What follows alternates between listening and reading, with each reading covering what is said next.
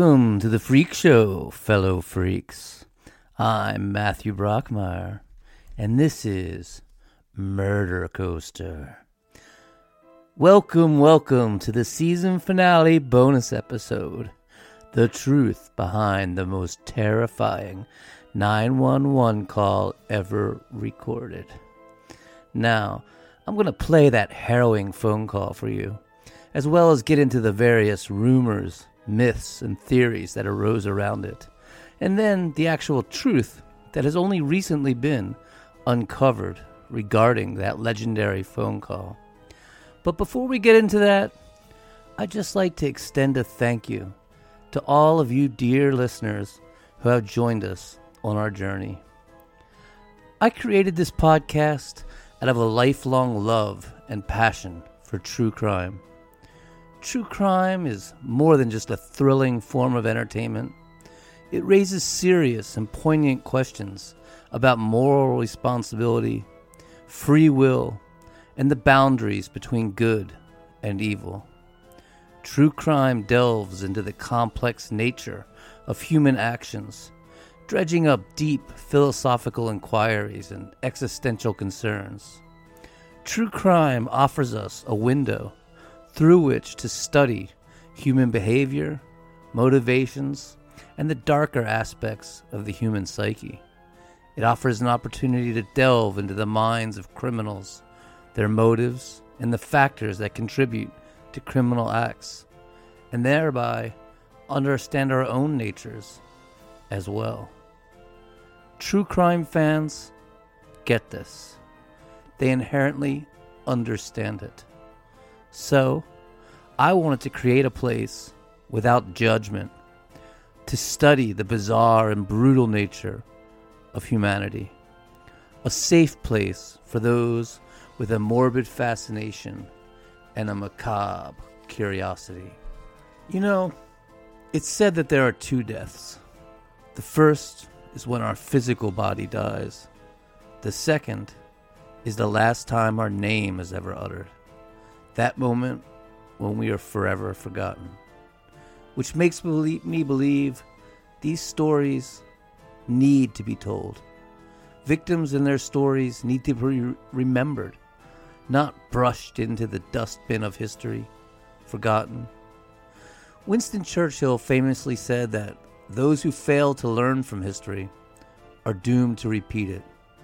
True crime offers us a means of preserving and learning from the past. So thank you for your support, for giving a means to explore my passion. We are hard at work on season 2, and I have some incredible news as well. So stick around. At the end of the show, I've got some important announcements you're going to want to hear. But for now, let's get on with this show. The Ruth Price 911 call has been circulating on true crime forums since the birth of the modern internet in the early 90s. Much like a creepypasta being copied and pasted and passed along amongst friends. And to this day, you'll see it popping up on TikTok and Facebook and Instagram reels that all bill it as the most terrifying 911 call ever recorded. The call appears to reveal an elderly woman calling 911 to report someone trespassing on her property. But before she can give her physical address, the operator rudely cuts her off. The woman is then attacked and strangled to death, screaming into the phone, and the operator is unable to send any help because she didn't allow the woman to state her entire address. Some consider this phone call to be genuine, an actual recording of a murder. Others have considered it fake, just an elaborate hoax. A popular theory was that it was recorded as a training exercise for new 911 operators. For me, personally, I've always considered it authentic. There was just something about the pauses and notes of concern in Ruth's voice that doesn't feel scripted at all. And those blood-chilling screams seemed too real to deny. So, let's give it a listen. And warning, it is harrowing to listen to. This is Ruth Price of 3877. What's the problem, ma'am? Oh, there's some guy been checking the place out. Well, he went in the back. I have an apartment in the back, and he said he was looking for a guy. And he comes to my door. Yes. And said he's looking for an apartment. So I live alone, and I'm an old lady. Where is he now, ma'am? I don't have no idea.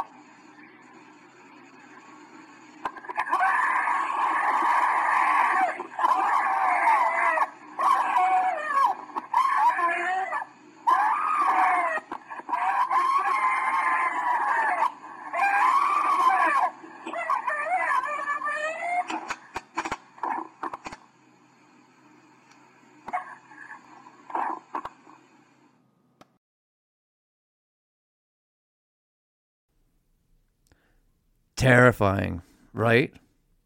But is it real? All kinds of armchair sleuths have been obsessing over this call for decades. People have noted that Ruth seems to have a southern twang to her voice. Also, how she calls herself an old lady and says, "I don't have no idea." An odd double negative. Could these be regional clues narrowing it down to a specific geographical area? Some say that her screaming into the receiver seems fake. Why would she keep holding the phone to her mouth if she was being attacked? While others say she's screaming from her diaphragm, giving credence to its authenticity. Others postulate that she is being strangled with the phone cord, but others deny this by pointing out there's no choking, no gurgling, just screaming. Often, the silence of the operator while the screaming is going on is pointed out. Wouldn't a 911 operator be asking questions like, "What's happening? Who is in the house?" Isn't that what they're trained to do? Then there's the silence of the operator after the screaming. Does this prove it fake? Or is the operator maybe writing something down? Or maybe has muted herself as she frantically reaches out to dispatchers? The entire job of a 911 operator is to ask questions. Do the lack of questions, as well as the operator cutting her off while she's giving the address, point to this being a training call? Displaying what you're not supposed to do? And indeed, a host of 911 operators say that this call was played for them during their training. Some have also pointed out that the operator never says, "911, what's your emergency?" which seems to point to the fact that this is not an actual 911 call. As with all things true crime and armchair sleuth, Reddit subgroups have sprung up to discuss it. The call was traced back to at least 1988 through 911 operators who stated that the call was played for them in their training no earlier than this time period. And they were all told by their supervisors that it was indeed a real call, but never were details given to any of them. And the call is actually used to this day as an example of how not to interact with a caller. So, could it have been produced for training? If so, why would they tell the operators in training that it was real? Reddit users feverishly try to track down Ruth Prices, trying to align their births with a time period that would have allowed them to be a, quote, old woman in 1988. Scores were discovered and studied, but one stood out, as her address aligned as well. A Ruth Mildred Price lived in 3877 35th Street in San Diego between 1986 and 1992. Now, Ruth Mildred Starr was born in Pueblo, Colorado on December 7th, 1913, to Thomas O. Starr and Johanna Egler. Ruth went to Central High School in Pueblo, Colorado, and then married William Walter Price. Both were listed as living in Pueblo, Colorado in 1935, but the 1940 census shows they had moved to San Diego, California. But this Ruth died in 1994, much later than the call was supposedly recorded. This left several options. First, the call is real. This is the actual Ruth, but she didn't die during that harrowing call. She wasn't murdered and lived another 6 years. Another option was that the call actually happened in 1994. The obituary doesn't give a cause of death, so this may have been a legitimate option. But 911 operators claim they'd been hearing the call since much, much earlier than 1994, which cast a lot of doubt. The final option was that this just was not the Ruth Price from the phone call, and her address being a 3877 number, well, it was just a coincidence. But the answer was finally solved by Reddit user FarValuable5819. Genealogy is a hobby for FarValuable, and they did some hard work and dug deep. They were actually able to even track down Ruth's high school photo. They also discovered a tiny tidbit in the November 3rd, 1980 edition of the San Diego Tribune under the heading Assaults. I'll read you the newspaper article. It's just a tiny quote. Police are looking for a youth who tried to strangle a 76-year-old East San Diego woman yesterday. Officers said Ruth M. Price of the 3800 block of 35th Street was calling police to advise them of a prowler in the area when she was grabbed from behind and choked.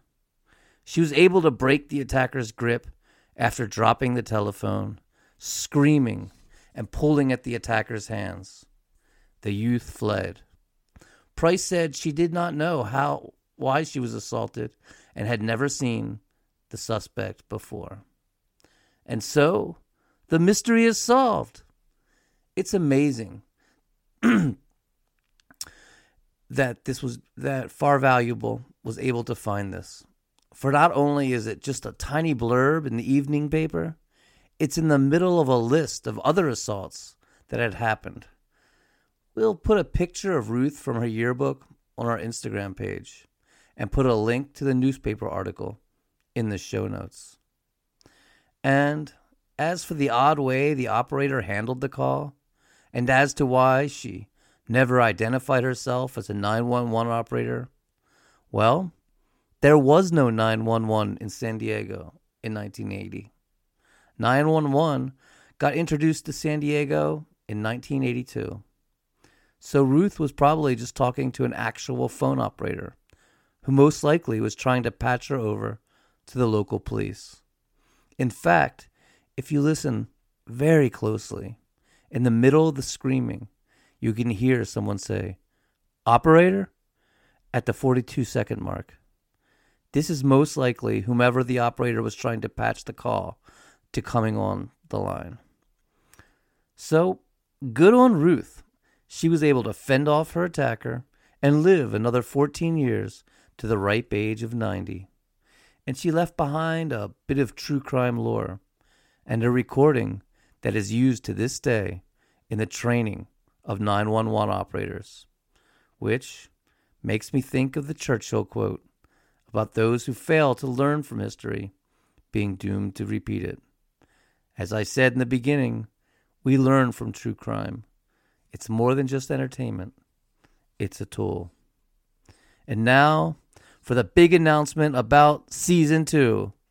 I've got a new co-host, Krista Carmen, a name you horror lovers may know, especially as she was recently nominated for a Stoker Award. She's the author of the award-winning collection, Something Borrowed, Something Blood-Soaked, and her novel, The Daughters of Block Island, comes out in October from Thomas and Mercer. I'm just elated she has decided to join me. I'm also going to have some fabulous co-host guests as well, such as award-winning novelist and filmmaker Aaron Crocker and the delightfully devious Cassandra Matarik. Murder Coaster, well, we're going to be taking a short break as we gear up for Season 2. We're writing and recording some great stuff, including some cases that were requested by you, dear listeners. Which reminds me, we want to hear from you. Got a case you think we should cover? Did we get something wrong? Or do you just want to say hi? Drop us an email at murdercoasterpodcast@gmail.com. That's murdercoasterpodcast@gmail.com. Thank you so much for listening. We'll be back after a short break with more tales of mayhem and murder in Season 2.